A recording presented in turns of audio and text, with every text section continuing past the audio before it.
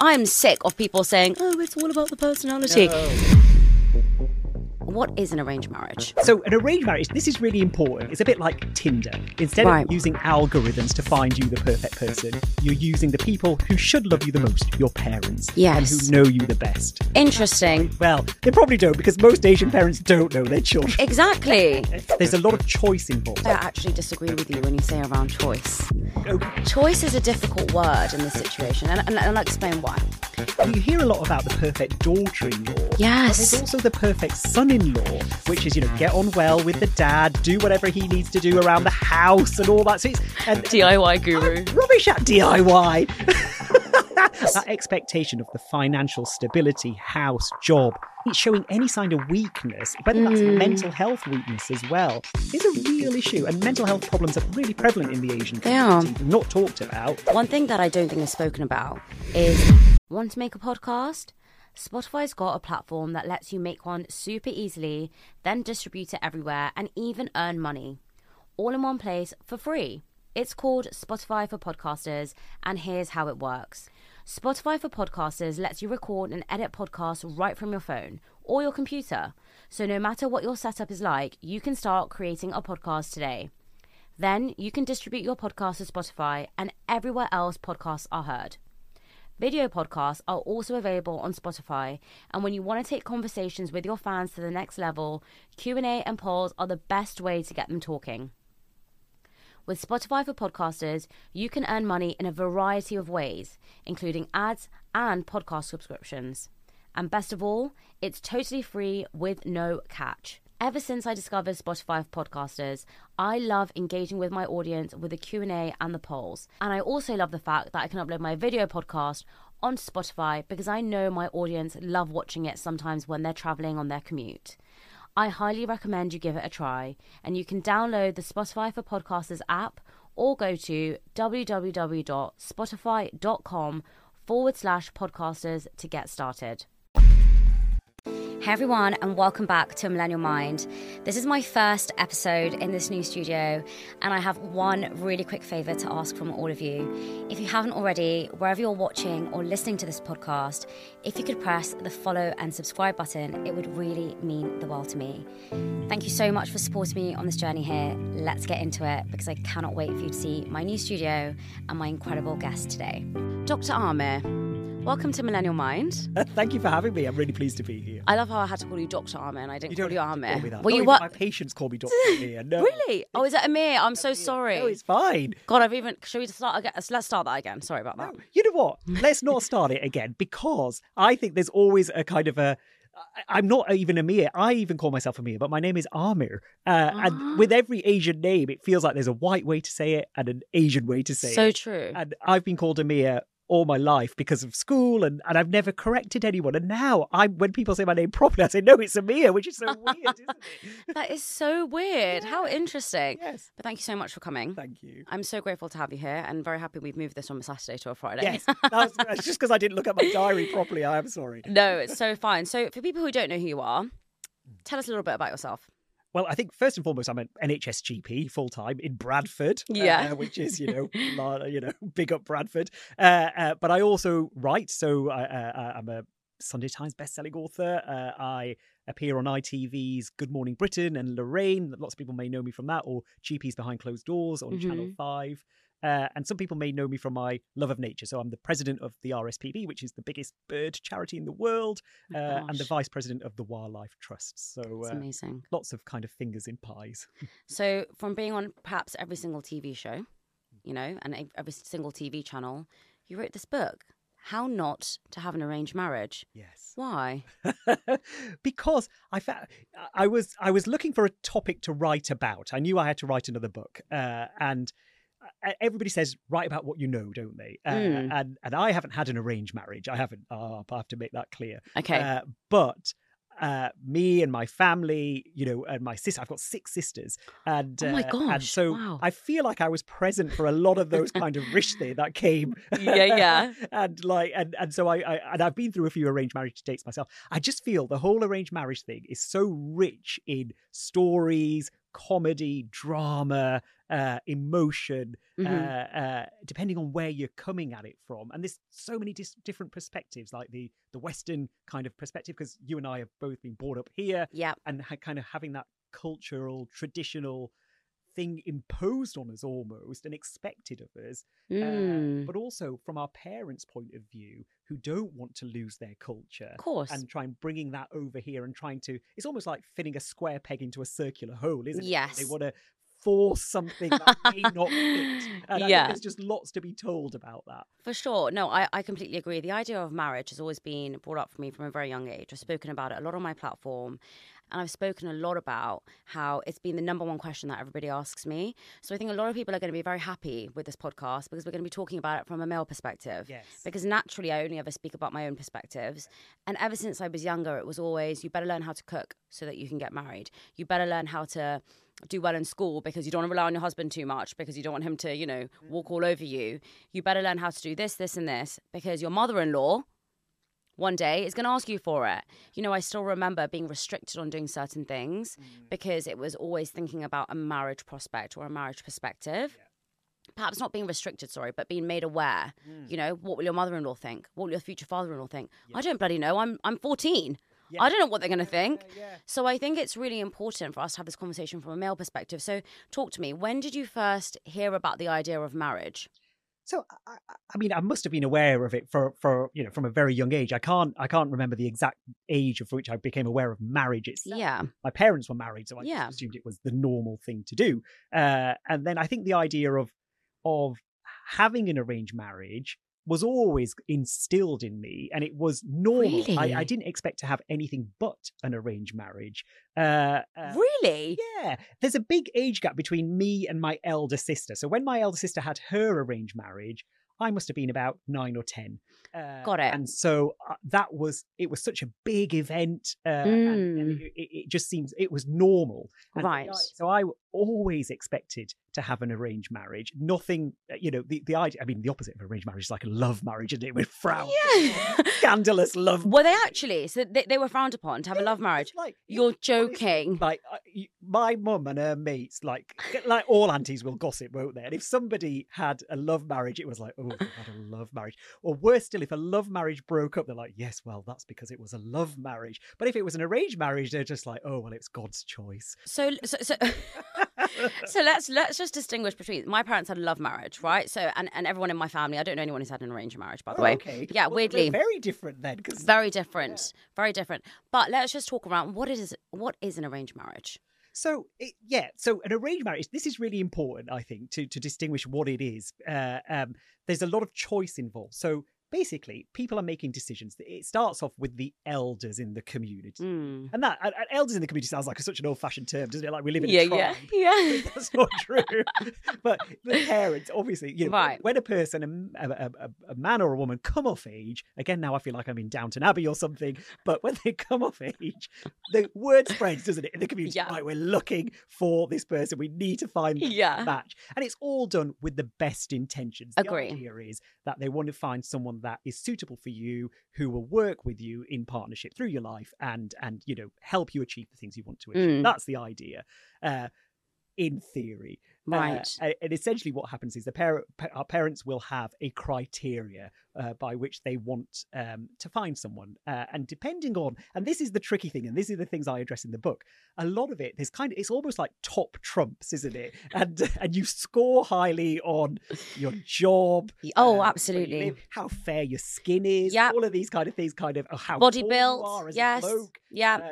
All if your size as a woman. Size as a woman. Hair. Yeah, hair. Huge. Hair is huge. So I feel like we used to play top trumps as a kid, and I think we could have top trumps where they score it. And I feel I would I definitely would not be a top trump card. But so then once matches are found, it's almost like giving the person who's then getting married, that's when they get involved, don't they? So they will be given a choice going, look, this is the person we found. This is why we like them.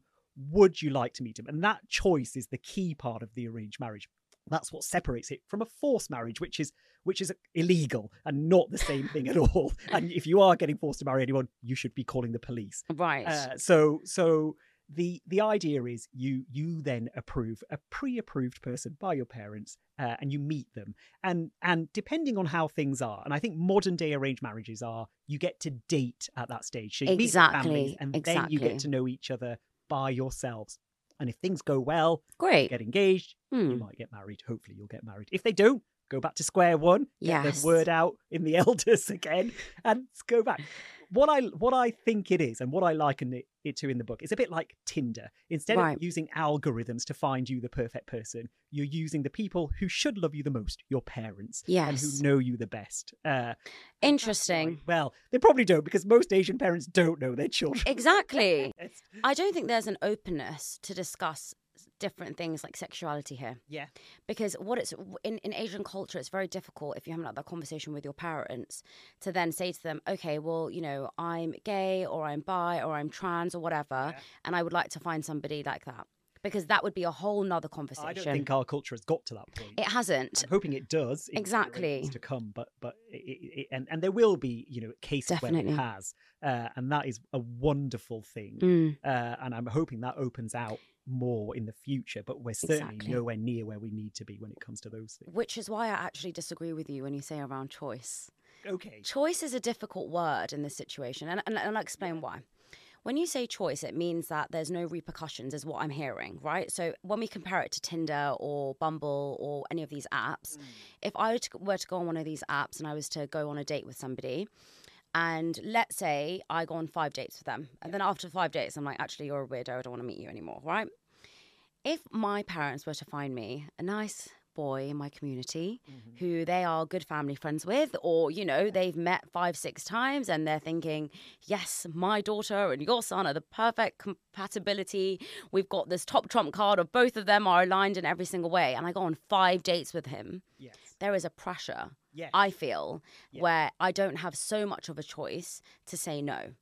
And what I mean by that is I completely agree with you. It's totally different now when it's not forced, by the way. And you do date people before you make the decision, obviously. It's not like before where I think in my parents' generation, it was you were arranged, like, in the sense that you have a choice, but you have a choice to say yes or no. Yes. The generation before that was like, listen, we've got this man off the street. You're getting married tomorrow. Yeah, you ready? Yeah, get ready. So I think when we say choice, we have to be careful in the sense that we have to make sure that we're aware of, in some situations with certain families, where they're a little bit more traditional, there might be pressure to make sure that it works out. And I think that's why some people are nervous when their parents introduce them to someone, because there is that element of you can date now. So when you've gone on 10-15 dates with someone within your community, and let's say you've met at an event, and let's say the aunties are gossiping about it, saying, oh, did you know so-and-so's son and so-and-so's daughter, and now they've met, the parents sometimes feel there's a pressure. Yeah. But that takes away the choice, and then it stops being an arranged marriage in the way that it should. Definitely. And it's because other people are invested in your relationship, isn't it? Yeah. But I would argue that if you were to go on a date, 5 dates with someone on Tinder, and you told your parents about them, and you said you were quite happy with it, and they then became invested in that relationship, probably not in the same way because they didn't help sort it out, but they would also be sad if that broke up. For sure. Wouldn't they? For sure. I think it's more around... there is still this huge thing around keeping things within our culture. Yes. You know, there is. And I think people are sometimes too afraid to say that. I've heard it so many times. Make sure you marry within your community. Make sure you marry someone that's Indian. Doesn't matter if they're from, you know, a different caste now, but they have to be Indian. And it's almost ingrained within us. It is. And it's hard then for people to break out of that indoctrination almost. Yes. But I'm pleased that people are, because we shouldn't think of it as diluting our culture. Our culture is something that changes over time, over generations, regardless of whether you keep things in or out of your culture. But spreading your culture to other people and embracing theirs, I think, is what we should be doing more of. Absolutely. It's really hard because historically, you know, as people from historically marginalized populations, we've had other cultures imposed upon us. And if you go back to the British rule in India and Pakistan and Bangladesh, their culture and values were imposed upon us. Their laws were imposed upon us.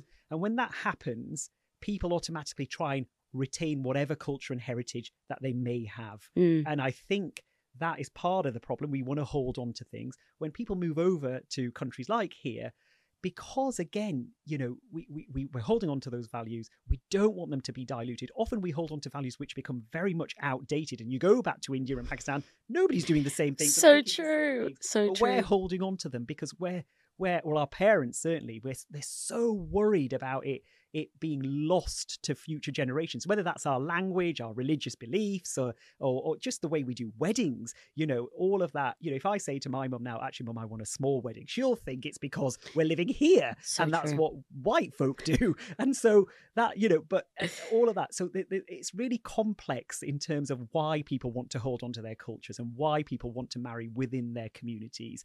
And I think it goes back to all that historical stuff. Absolutely. But we've got to find a way to move on from it and spread our culture. That's the key, I think. We're spreading it and we're embracing others. And that mixing of people and cultures, it's like, that's only a beautiful thing. Exactly. I think we've got to move away from it being scary and almost going in one direction or the other. You can have both. It doesn't have to be an either or. So your sister got married when you were 10, did you say? Yeah. I remember having to rehearse dance routines in the... So now tell me, when it was the idea of you having an arranged marriage? Because unlike my experience, yours was you were definitely going to have an arranged marriage. So that conversation must have started early, right? It started early. And then inadvertently, I became a bit of a defender for arranged marriages. So all through school, people would ask me, or even at university, are you going to have an arranged marriage? I was like, yeah, aren't you? They were like, no. What university did you go to? I went to Liverpool. Oh my God. But nobody has arranged marriages. Everyone's probably like, what? Yeah. Do you want an escape route? Yeah, are you okay? Like, blink twice and like help. but I was not against it. I was actually looking forward to it. I thought, this will save me a job. And okay.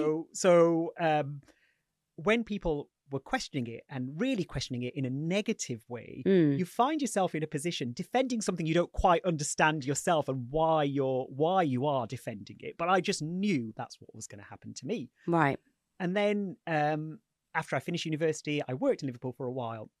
And that's when the pressure really came on to find someone. And that's when you go away to university, you really mature, don't you? And that's when I realized perhaps that isn't what I wanted for myself. Yeah. And certainly when you're working in places like hospitals where there's such a kind of mishmash of different people and different perspectives, and you see what life is really all about, you kind of think, well, actually, you know what? There's more to this than what I initially thought. Yeah. It wasn't that I wasn't happy with the idea of arranged marriage. I just thought, well, that's one option now, and now I've got other ways that I might find the person for me, and so I was less kind of stuck on that idea as I matured. And I think once I moved out of the family home, everybody does this, don't they? They mature, they find themselves, they develop their own thoughts, and that's when it kind of became a bit looser for me, the idea of arranged marriages. And at what point was someone introduced to you? Oh God! So I remember. So I was a junior doctor in Liverpool. Right. So you already ticked that box for your parents. They're probably very happy about it. Profession, isn't yeah, it? Literally. Probably like, my son is a doctor. Yeah. I thought that would be enough to find me like the perfect wife.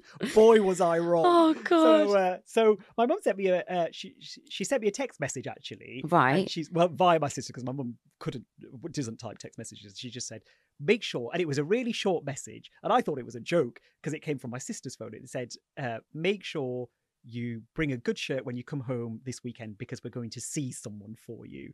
Okay. And I just replied, ha ha, very good. And then when I got home, she was like, right, go and put your shirt on. We're going. And this poor girl lived in Cardiff, so it's like a 4-hour drive.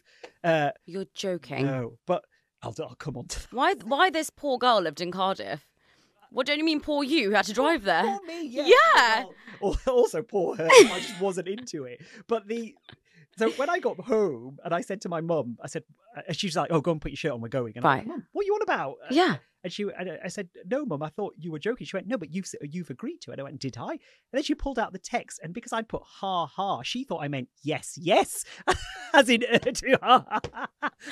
Oh my God, that's too good. So then I had to go because she like told them, and we were like, oh my God. And I just thought it was a whole big joke, and it was such a disaster from start to finish. Okay, tell me. All my sisters wanted to come, which was a nightmare. 6 of them. Well, because of a car, we could only take 3. I was just going to say, how did you all fit in the car? Right, okay. Yeah, my mum had to like select a selection of sisters.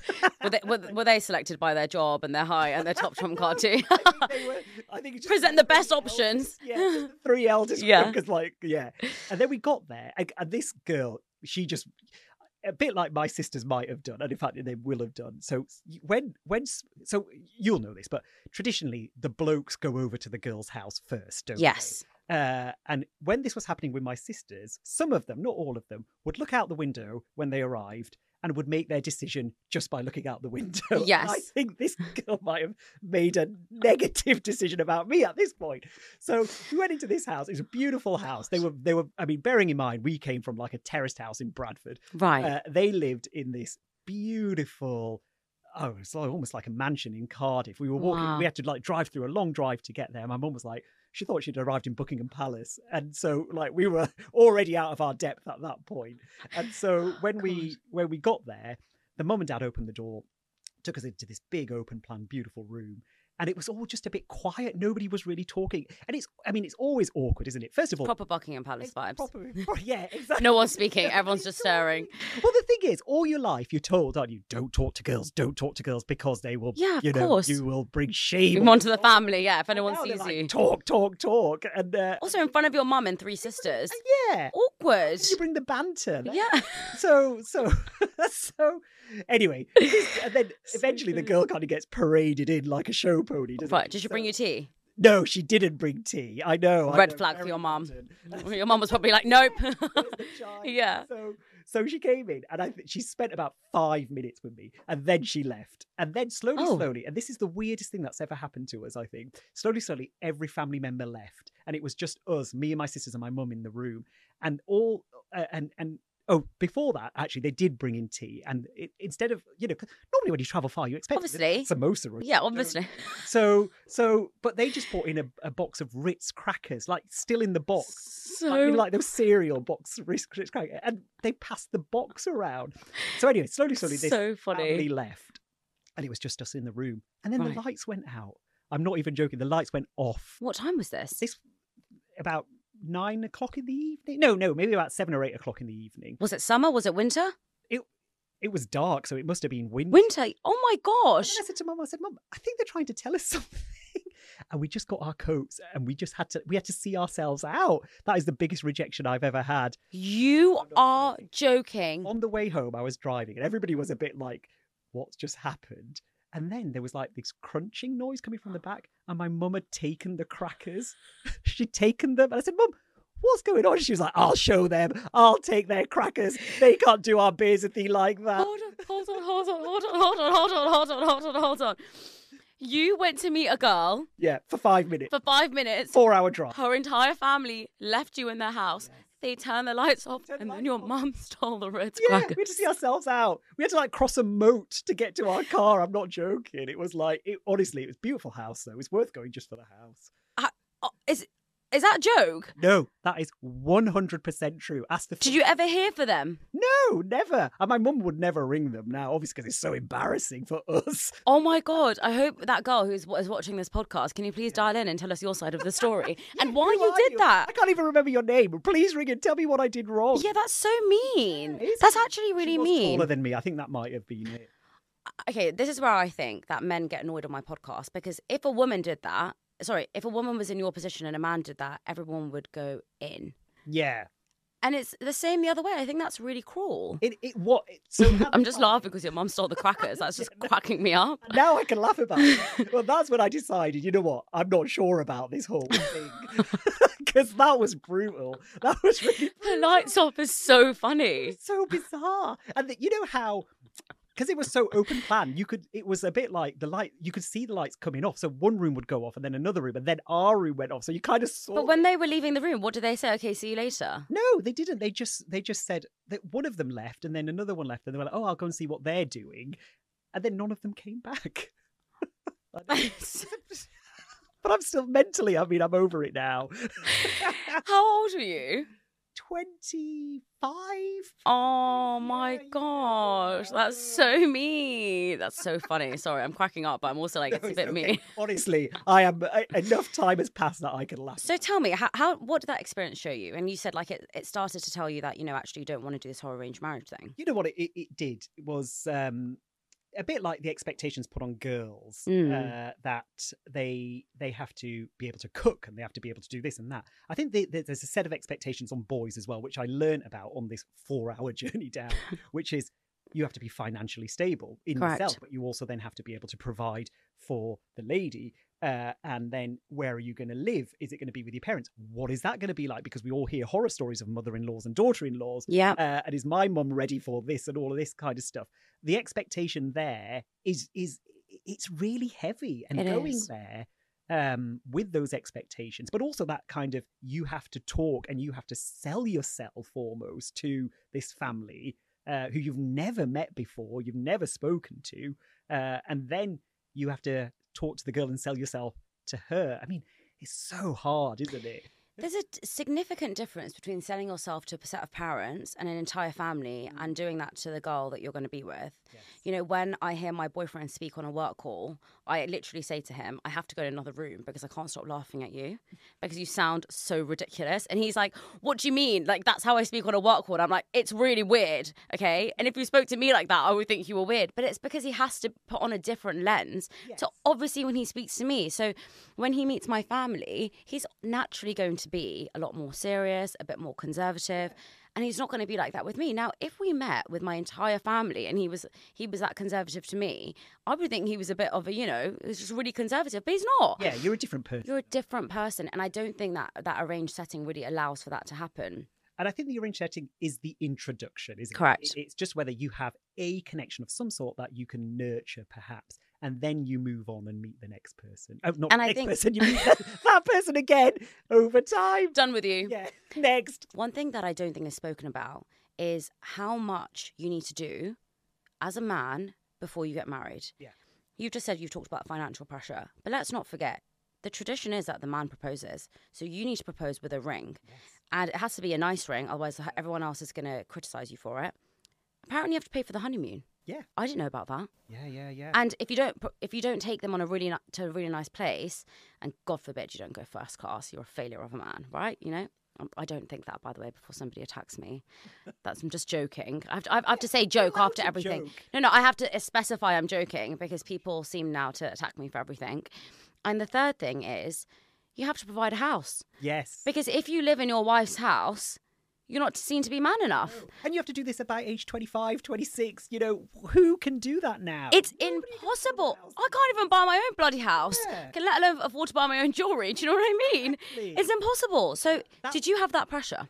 Well, I just spent 6 years at university, so I was riddled with debt. And also, the other thing you do as an Asian man is give money to your parents as well from your wage. So I was giving money to my mum. I was paying off my debts. I was living in rented accommodation. But at the same time, and you can't talk about finances. No. So I couldn't say to my mum, you know what, mum, I've got 50 grand worth of debt from university. I'm not sure now is the right time for number one, for you to be taking all my money, but number two, to then bring someone else into the picture. Because they just assume you'll get on with it, it'll be fine. And actually, my mum, even though all the way through my kind of older teenage and younger 20s, she was like, you won't have to live with me. You won't have to live with me. And then when the time came, she went, you will live with me. Or I will live You're my only son. Yeah. And do you live with her now? No, God, no. I really hope she's not watching this podcast. You're like, she knows thank I don't live. God, I don't. Yeah, but maybe she doesn't know your reaction is like, oh God, no, thank God. Natural reaction. Wasn't even proposals. Just like, thank God I don't live with you, Mum. No, and I love her. I mean, she is a force to be. Well done for saying that. Yeah, well done. Yeah, did you hear that? Yeah. But it's interesting because being a doctor is the number one thing that any Asian parent wants you to do, by the way. I don't care what anyone says. True. If you say my son is a doctor, he is the king of the world. But it's such a low-paying salary, especially at the moment with everything that's going on. You're overworked, you're not paid for your time, and then you're expected also as a doctor to further your education constantly and also get married by the age of 25. And everybody thinks you're rich. Literally everybody thought I was... What planet are you living on? Yeah. Exactly. But I think now they don't, because you see all the NHS strikes online. Thank God for that. But yes, so there's all that pressure. And you then have to play... Where you hear a lot about the perfect daughter-in-law. Yes. But there's also the perfect son-in-law, which is, get on well with the dad, do whatever he needs to do around the house and all that. So it's DIY guru. I'm rubbish at DIY. And I went out with this girl through an arranged marriage process for a long time, and I became very good at DIY. Okay. I don't even like playing football, but I was playing football with her sons, and with her brothers. Yeah, it's a very modern arranged marriage with her brothers, and then taking the auntie out for breakfast. There's a lot to do whilst working, whilst living. Often the people don't live in the same city as you. And there's a lot. There's the perfect son-in-law. What else is the perfect son-in-law? Gosh, what else is the perfect son-in-law? Turning up to a lot of events. I'm telling you what my mum expects from her, because she's got 6 son-in-laws. And, of course. My gosh. And so they have to, she has a lot of dinner parties, my mum. They have to come to it. Otherwise, it's like she will ring them up if they don't turn up and find out why they're not there and make them come. So funny. But also, it's just the kind of, you're playing...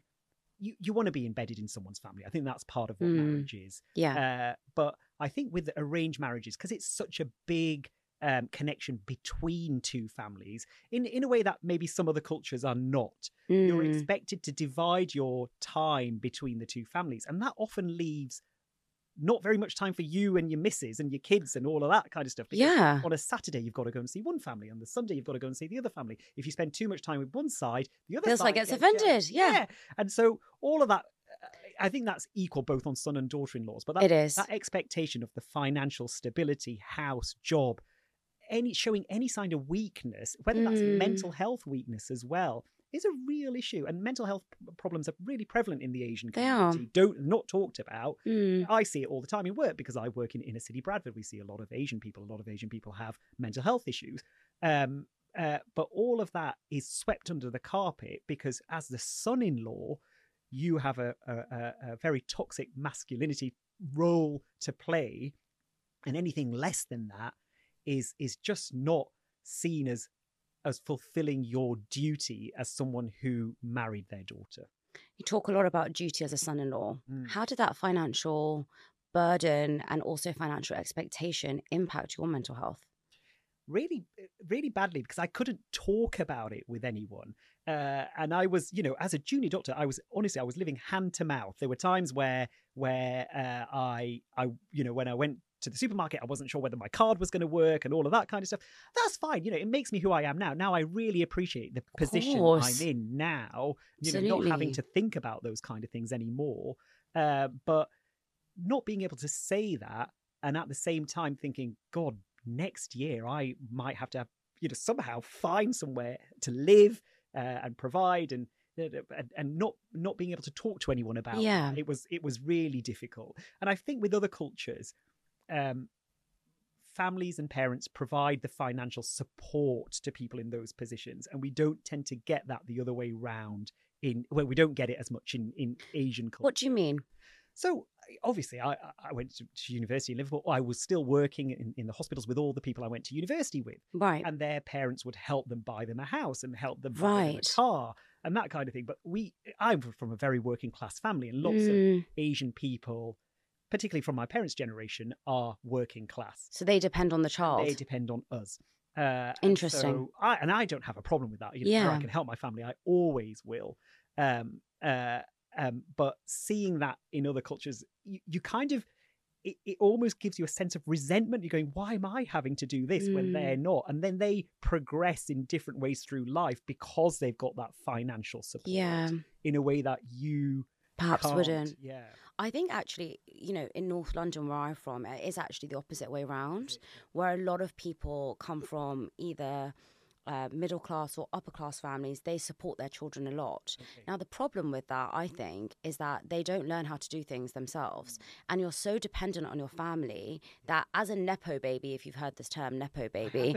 So Nepo baby is essentially when you're in a certain field, like let's say someone's an actor, and then their child gets into that field because of you. But there are a lot of people that I know that have grown up with really well-off parents, and their parents have helped them fund their businesses. Their parents have helped them start a house. Yeah. Now, there's twofold to that. Why not if you have the affordability? Yeah.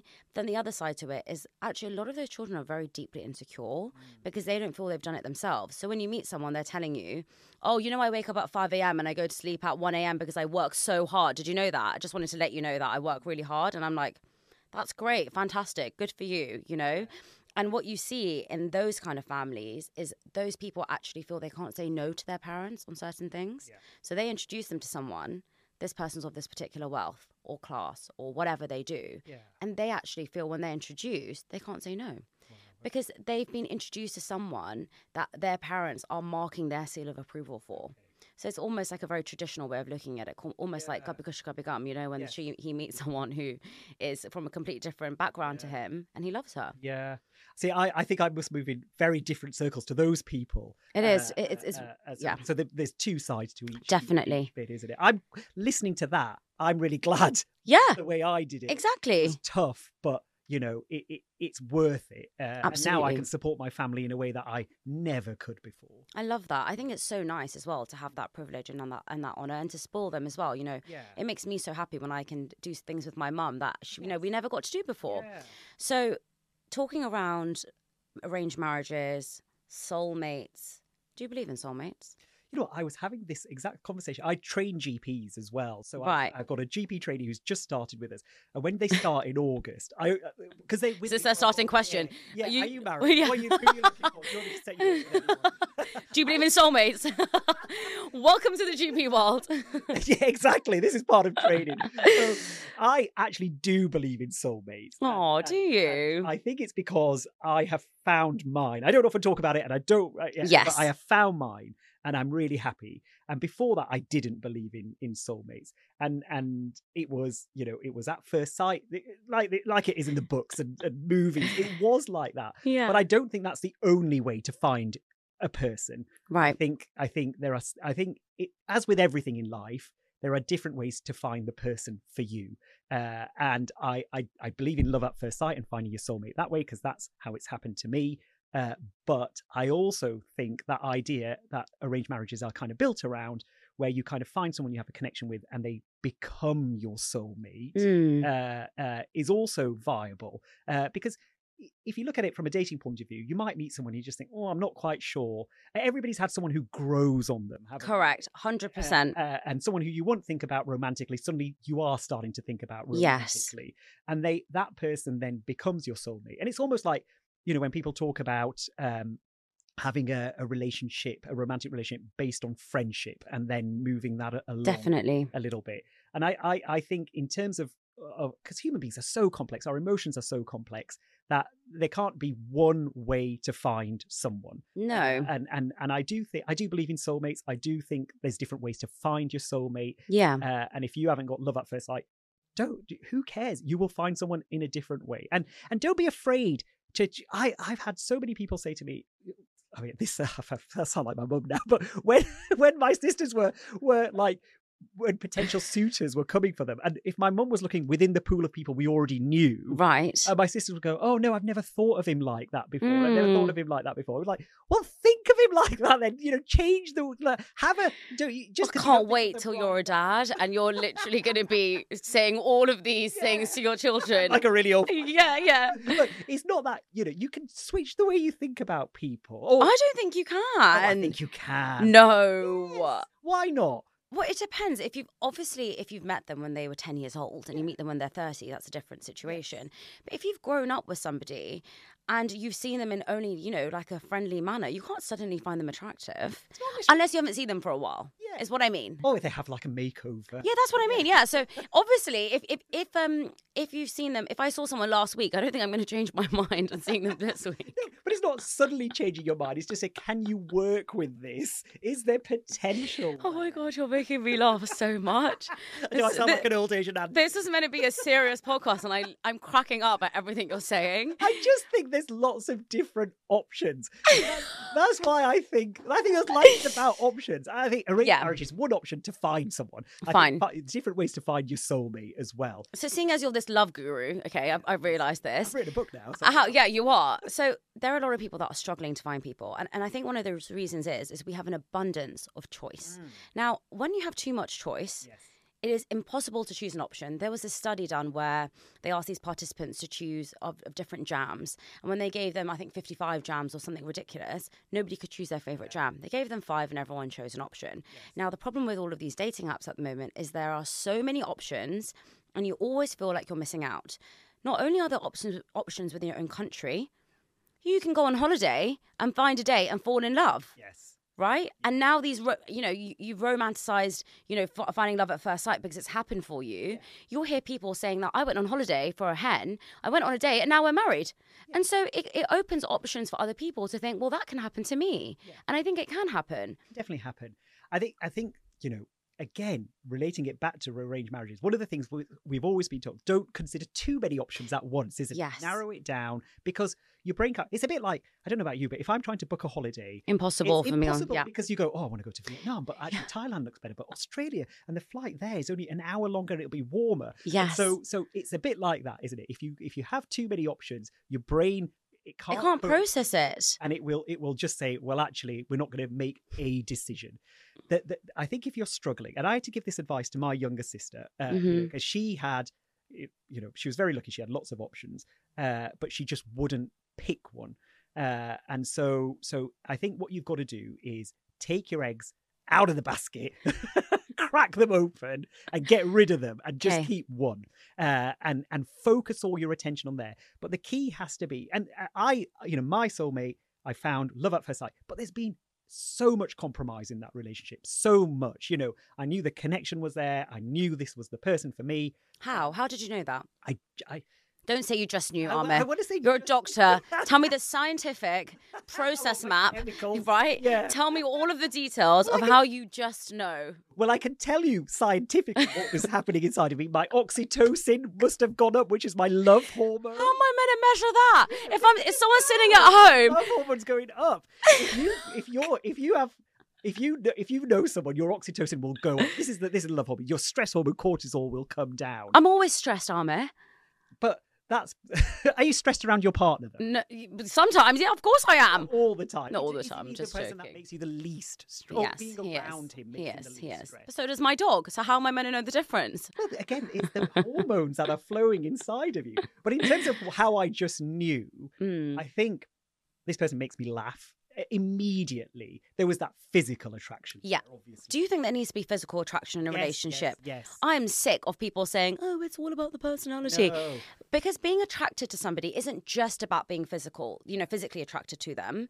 But I do think there needs to be some sort of physical attraction if you're going to spend the rest of your life with that person. And I think that's harder to grow into, the physical attraction side. Well, not for you. You say that people can grow. I'm joking. Not for your kids. You're going to be like, you'll grow to love them. No. We'll just change the colour of their hair. Don't worry about it. Nice.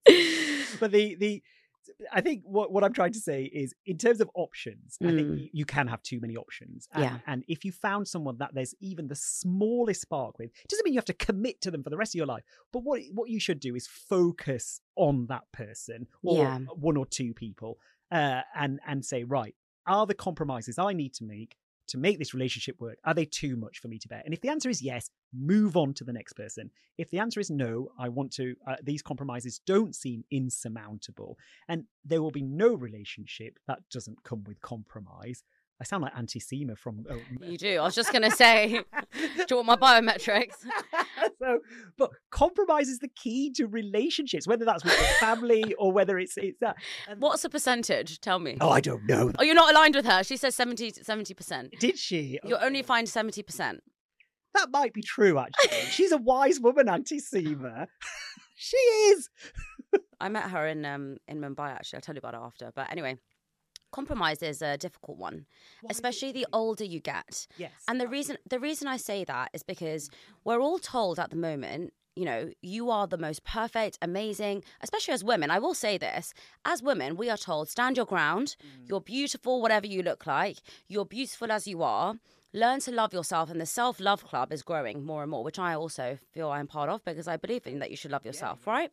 The problem with that, though, sometimes is we do believe that we shouldn't compromise on things because we believe that someone should appreciate us for the way that we are and love us for who we are, right? And I'm talking about this from a female perspective. I don't know what the kind of perspective is on men. And I think that can be tricky sometimes because we're taught that, you know, everything in life is perfect. You'll go online and you'll see your favourite celebrities and they'll be loved up and you'll be like, they live the most amazing life and my partner won't even take the bins out. Yeah. And so we're kind of torn at this point. The older we get in terms of it's very difficult to change your habits. And I do understand our parents telling us to meet someone when we're younger because the older you get, the harder it is to compromise. Yeah. And so what are your thoughts around compromising with someone? And what are the things that you as a man had to compromise on? So what you're talking about there, the self-love and really, you know, really having your own standards. You should never compromise on that. That's really important. Okay, talk to me about that. What should I not compromise on? Well, how someone makes you feel. Nobody should make you feel lesser than you are. In fact, they should make you feel better than you feel about yourself because this person is supposed to love you unconditionally, aren't they? Yeah.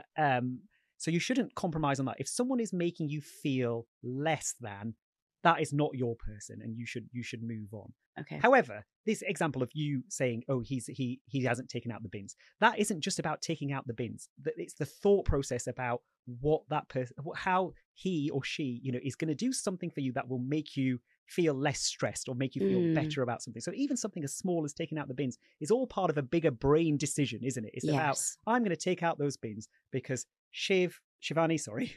No, Shiv is fine. Shiv, it will make Shiv feel better about something, or it's the best thing for Shiv to do. They're thinking about you. It's not about the bins. They're thinking about you. If you find someone who makes decisions with you in mind in a positive way, that is what you're really looking for. And someone who's going to support you in your decision making as well. But you then have to make decisions. So that person may not want to have taken out the bins, and it's, you know, but they have, in a way, they've done a compromise because it benefits you. So the compromises I'm talking about are things that shouldn't take away from you, but may take up some of your valuable time or your valuable money or something like that. Something that is important to you, but doesn't take away from you. Got it. But adds to this person that you really love and really like and supports them. And that is what the compromise is about. For example, if I don't want to go to my in-laws' house, I don't want to go because maybe the cricket's on or I'm watching Wimbledon, but I will go because I know it means a lot to my partner. What lovely reasons you gave. I love Wimbledon. What diplomatic reasons you gave. Or I'm just don't want to go. Yeah. Just don't want to see them. Yeah. But I will go because it's important to them. And it's not a massive deal to me. You know, it'll inconvenience me for half a day, let's say, but it's not the end of the world for me. And what I lose, she gains more from. Yeah. And that, I think, is where the compromise happens. But I'm not doing any. I would not expect her or myself to compromise anything that takes away from me because I'm very busy with work. Yeah, I'm very busy with lots of things that I do, which and she is as well. And neither of us compromise on work, and neither of us expect each other to compromise. That's a boundary you've set, which is really important. Yeah, but those compromises might come out. What I'm talking about is small compromises that mean a lot to the other person. In the book, you talk a lot around weddings and relationships being everyone else's business. Yeah. Talk to me a little bit about that, because I know that everyone loves to be involved, but as a man, I haven't really heard it from a male perspective that everyone's so involved, because as a woman, people are very, very, very involved. Very involved. I mean, even now, if I answer the phone at my mum's house, if the landline goes and an auntie's on the phone, the first thing she says is, when am I coming to your wedding? Or when are you getting married? And all of this kind of stuff. I'm like, oh, auntie, inshallah, when God wills. Is that what you say? Yeah. Okay. Because I can't say, well, auntie, no thanks, I don't want you at my wedding.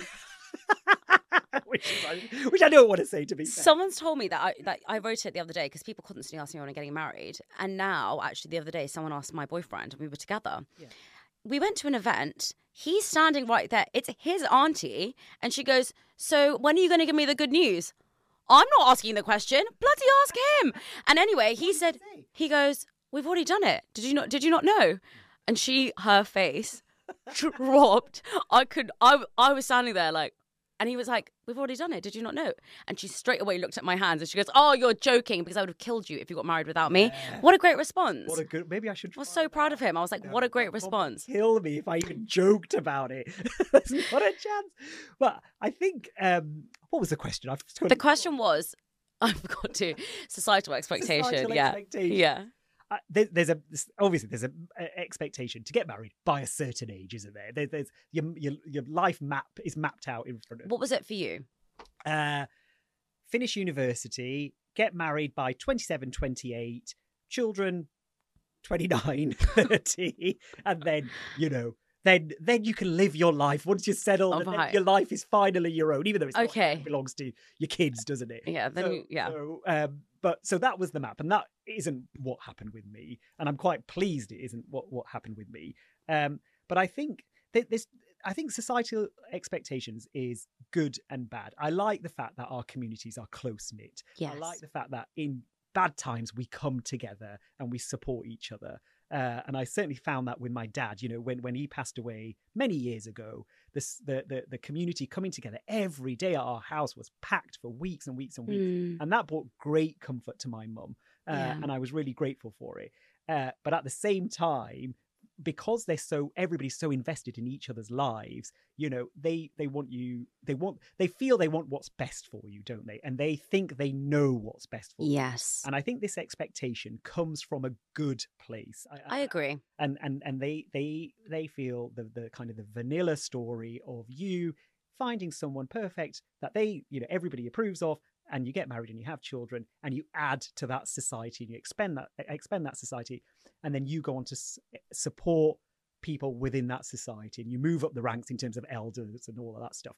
I do really have a lot of time and respect for that, because I think other cultures have lost that and are paying the price for it, particularly the older communities in their cultures. And I think it's important we try and retain that. At the same time, it puts extreme pressure on young people to follow a path that was carved out in a different time. Yeah. And I think that's what makes it difficult. We are conflicted as first generation Asian people who are born here.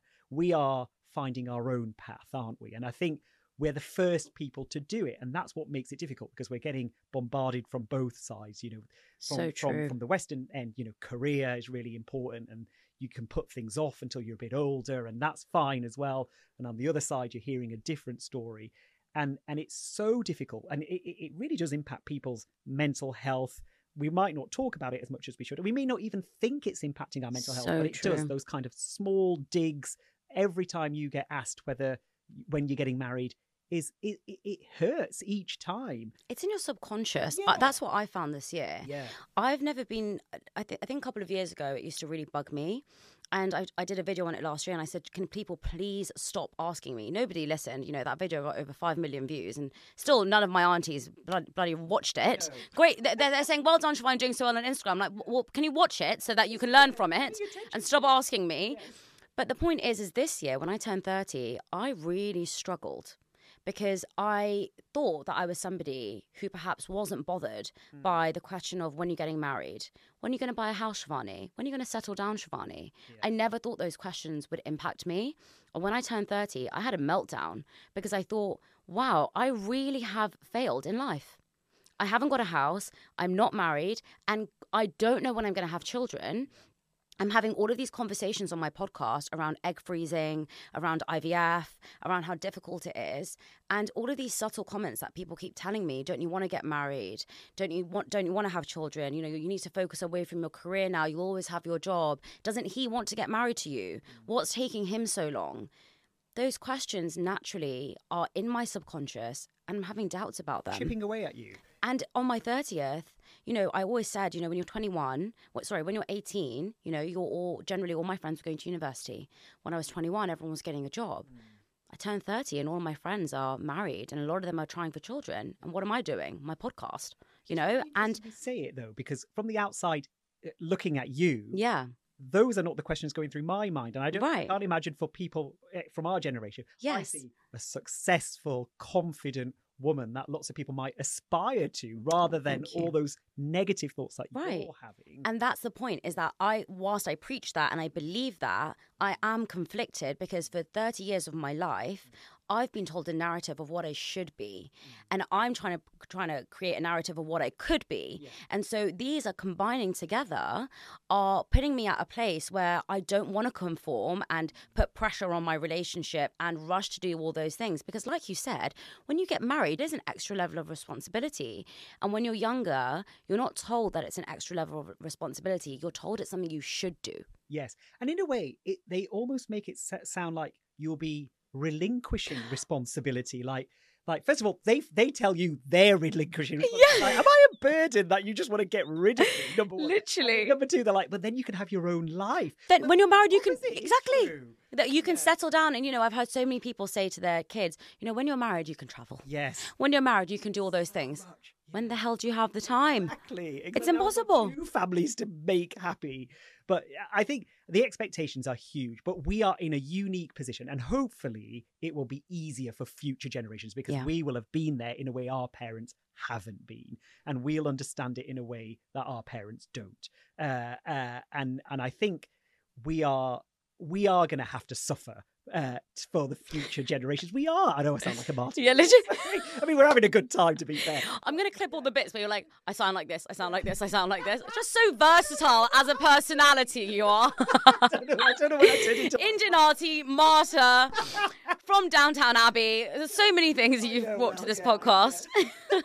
But I do think we're learning a lot of any generation that is the first to do anything. It would be so hard when our parents came over here for the first time. We often don't think about how difficult that would have been for them, and it you know, and they don't talk about it as much as we expect them to. You know, what was it like when you first came over? What was that cultural clash like?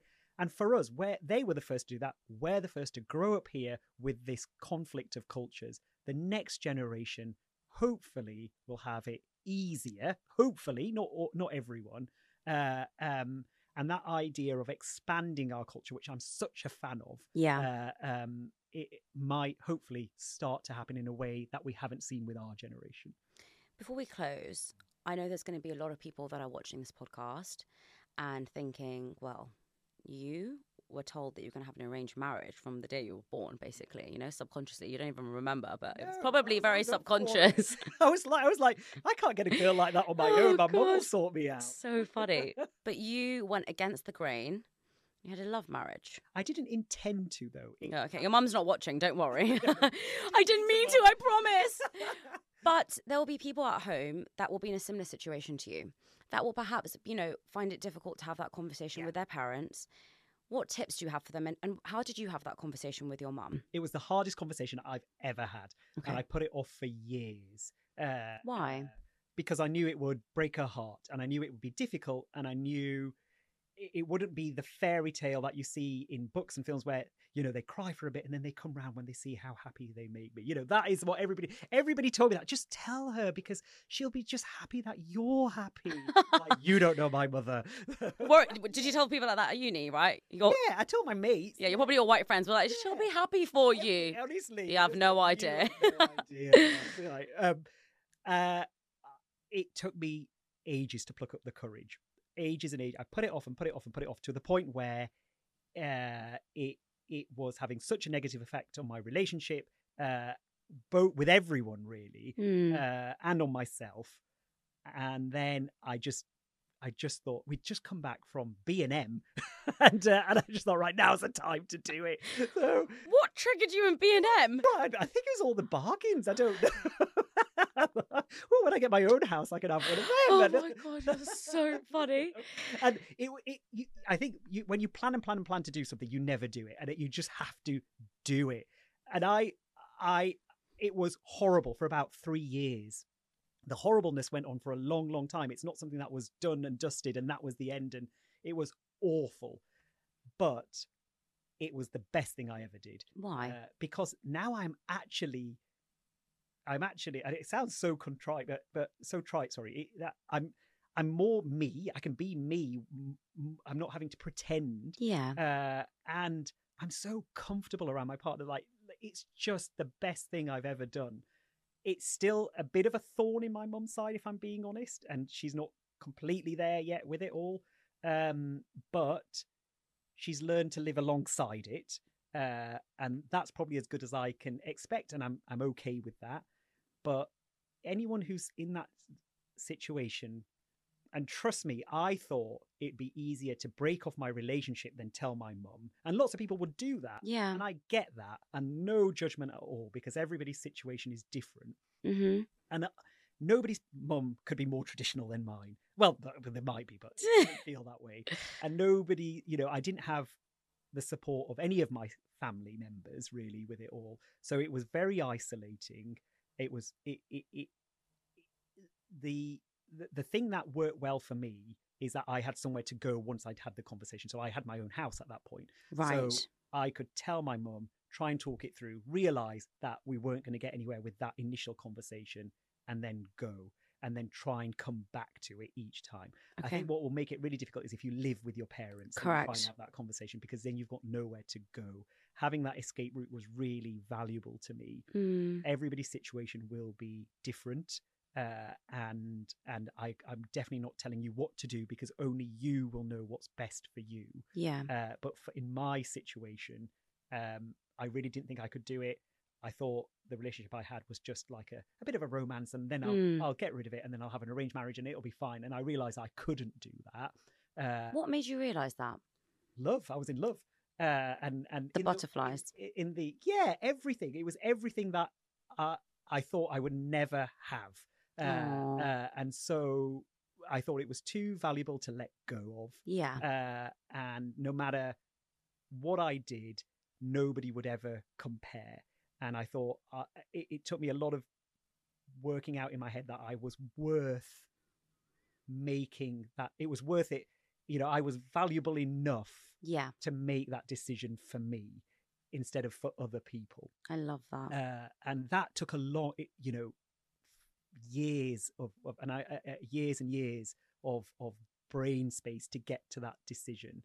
And imagining life without my partner was just not worth imagining life as. And I think that was it. And if you're in that position, God, I honestly, I can't tell you what to do, because I know how horrible it is. I know how it's all encompassing. I know how it eats away at you inside. I know how you feel like you're letting everyone around you down, your family, your partner, everyone around you down. But for me, it was the right decision to make. Yeah. I think it's really difficult when you're in a tricky situation with confronting your parents around something that you know that they won't like. But what I will say is that self-love element that you've mentioned is so key, because there's always going to be something that your parents from a different generation who have different opinions, who have different viewpoints, are not going to like that you do. Yeah. And if you're always going to live a life that's based on what they want, you're also going to end up being really resentful towards them. And having open communication with your partner, your family, your friends, whoever it is the most important thing, because as you said, when you meet someone and you love them, right? I was probing you on those questions because I know people at home will be trying to find a tangible thing. But, every time I've met somebody and I've got butterflies, in that moment, you just know, and it's energy. Yeah. And if I were to not be with a person because I thought that my parents might not like it, I'm also not giving them a chance to change their perspective. Yes. I'm also not giving them a chance to open their minds and for them to understand that perhaps things aren't the same anymore. And so we're often very quick to make a decision for other people, like our parents, when we don't know what their response is going to be. So good on you for having that conversation with your mum, and I'm so glad that she is also supportive of it now. You know, she's not going to be jumping off the rooftops. But she accepts it, and that's really nice. I have never laughed so much in a podcast. Oh, good. Honestly, it's so great. And your book is also really hilarious too. So you should have been a comedian. But anyway, everyone, this book is out in 2 days' time. Can you pre-order it? You can pre-order it now, yes. You can pre-order it. Marriage. And if you found this podcast funny, please make sure you subscribe, like it, and follow Dr. Amir too. Thank you. Thanks so much for having me. Oh, my pleasure. Thank you for making me laugh.